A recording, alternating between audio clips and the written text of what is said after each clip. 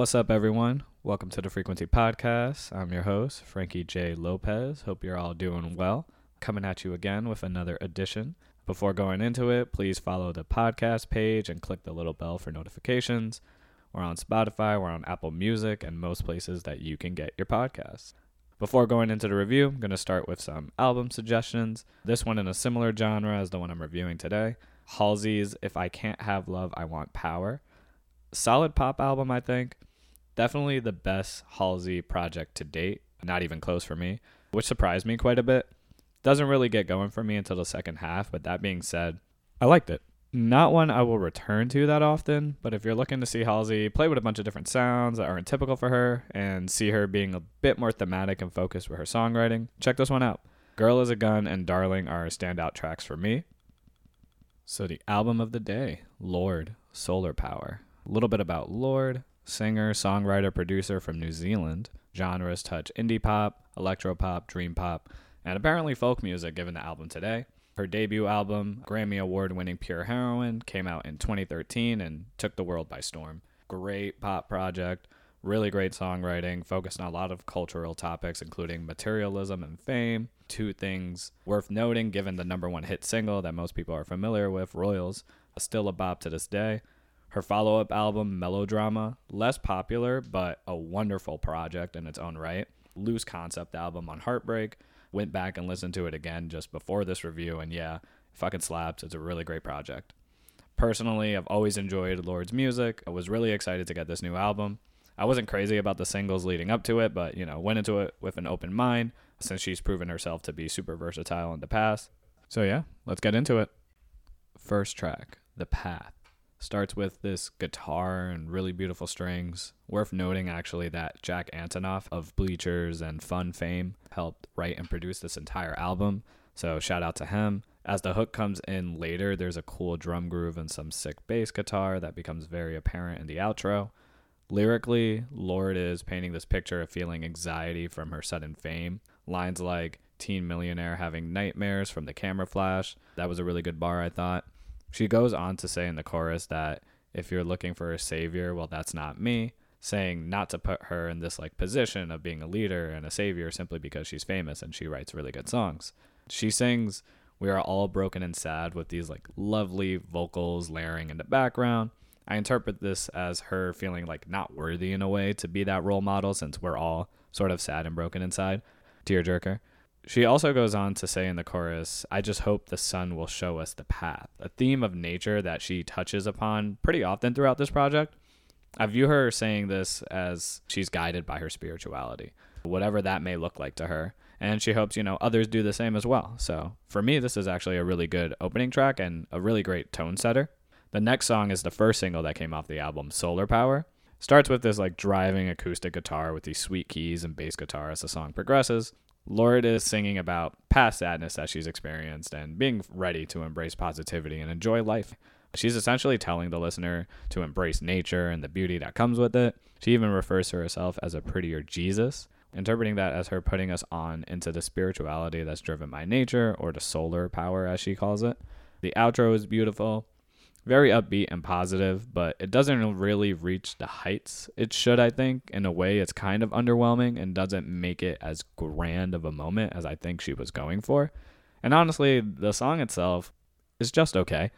I'm happy that she embraces the beauty of nature and makes her feel happy and more positive, but it does come off a little bit preachy, and honestly, I just don't really need this white woman telling me that embracing nature and going outside is going to help me with my problems. Maybe that's not what she's going for, but you're going to get that kind of critique if you're literally going to compare yourself to Jesus. Next track, California. I like this one quite a bit, actually. Upbeat instrumental. Sounds like it's mostly driven by some piano. Dreamy and airy sounding at times. A rejection of the famous lifestyle. Kind of personifying California. Lorde seems to have enjoyed California at first, or the Hollywood famous lifestyle that she was living, but then grew to resent it in a way. A bar, "I don't miss the poison arrows aimed directly at my head." And another cool line, "It got hard to grow up with your cool hand around my neck." Likely referring to the media circus and the stress that comes with the Hollywood lifestyle. And the chorus is super catchy. It's the Don't want that California love. And then the song with It's Just a Dream, I Want to Wake Up, the classic trope of Hollywood being like a dreamlike state, and it isn't really connected to reality. So yeah, I enjoyed this one quite a bit too. The fourth song, Stoned at the Nail Salon, probably my favorite song on the album, I would say. This is where the folk style really starts to take shape. I really love the concept and the chorus. Lorde discussing how her life has been going at such a fast pace for a while that she feels the need to slow down and get back in touch with herself and into what her reality is. With the bar, but my hot blood's been burning for so many summers now, it's time for me to cool it down. She goes on to acknowledge that all good things do come to an end, with really beautiful metaphors to accomplish that. She says things like, because all the beautiful girls, they will fade like the roses, and then later saying, because all the music at 16 you'll grow out of, both beautiful metaphors for how she's feeling. But even with that acknowledgement of things coming to an end and needing time for herself, she still kind of questions whether that's really what she wants, and if she should keep chasing that fast-paced lifestyle. Lines like, but I wonder sometimes what I'm missing. And I feel this through her tone, even in the delivery of the chorus where she says, maybe I'm just stoned at the nail salon again. Like, maybe I'm just high and I'm just thinking a little bit too hard about it and it's not that serious. But all in all, I think it's a beautiful song. Next, we have Fallen Fruit. Super folk rock vibes here. Acoustic guitar with some sweet electric guitar interludes throughout. Feels like a track speaking to a previous generation, discussing how they pretty much fuck shit up and have left us with the remains of their mistakes. I think given how nature is a theme of the album, we're speaking on climate change here. Lines like, but how can I love what I know I am going to lose? Gives that vibe. A cool metaphor I also like was the, you'll leave us dancing on the fallen fruit. A whimsical way of saying, you left us here to die, essentially. It's a fine song. I don't love it. I don't hate it. And it gets boring by the time the final verse comes around. I agree with the sentiment to an extent. But I mean, let's be real, the ones who are really to blame for climate change aren't necessarily the entire generation that came before us, but the major corporations and governments who contributed heavily. And the song also kind of comes off a little bit preachy in a sense. From here on, we get a string of honestly generic and uninspired songs that genuinely just aren't that interesting to me, and they don't really do anything for me lyrically or instrumentally. Not that they're bad, but they're just like super average in comparison to what I would expect from an artist like Lorde. Secrets from a Girl, generic pop song about growing up, self-growth, self-love, and reflecting on her path there, but not much detail or interesting concepts that I can get out of it. The next song, The Man with the Axe, about a person she had a relationship with, and then as she grew older, she came to realize she doesn't know as much as she thinks she does, and in hindsight, should have known that this person wasn't the right person for her. Pretty generic song too. She doesn't really get us to know who that person is or get us to know what she grew up realizing and how she really came to realize it was a mistake. One bar I did like was, I should have known when your favorite record was the same as my father's, going on to say that that is a good identifier as to why this man let her down. The next song, Dominoes, a description of a person from Lorde's past that seemed to change for the better.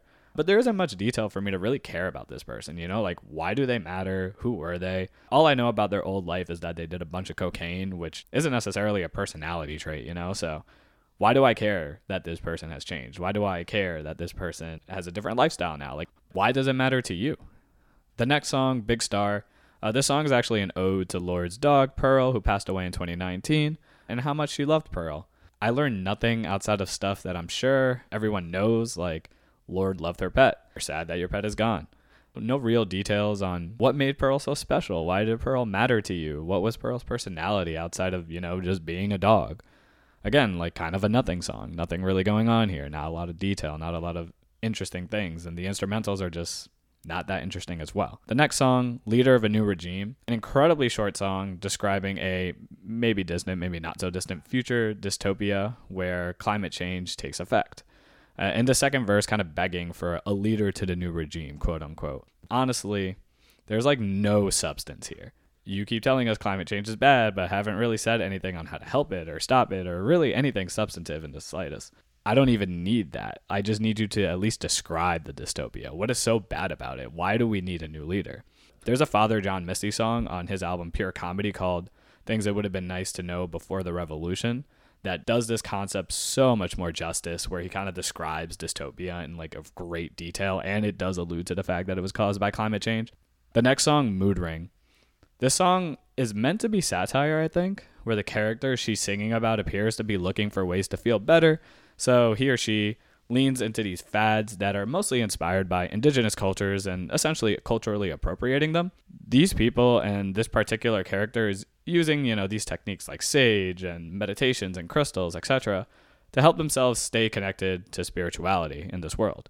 But Lorde's satire delivery implies that she believes like this is purposeless and they really aren't doing much to help themselves. In my opinion, by making this song, satire, she's inadvertently making fun of the culture in a way. Like, the messaging kind of feels like, hey, people, stop appropriating this culture. It's not going to do anything for you. Instead of, hey, white people, stop appropriating this culture and pretending that it's your own and start respecting the origins that it comes from. Because at the end of the day, it's hard to make a comment on someone's spiritual beliefs if they genuinely believe in those things. I mean, wasn't Lorde just talking about being all connected to nature and shit like 5 songs ago on this very album? In a way, aren't you kind of believing in a culturally indigenous sentiment as well? I think the attempt is there. The delivery just wasn't it for me.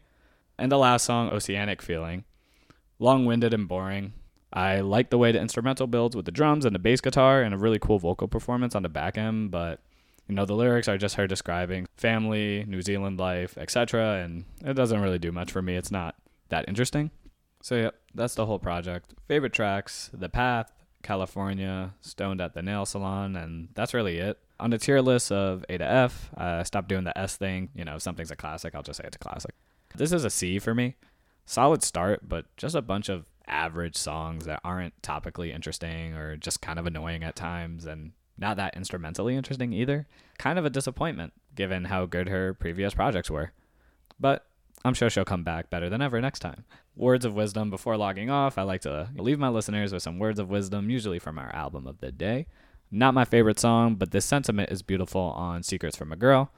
Everybody wants the best for you, but you've got to want it for yourself, my love. All right, y'all. Hope you enjoyed listening. Check out my other reviews. Follow, subscribe. Catch you later.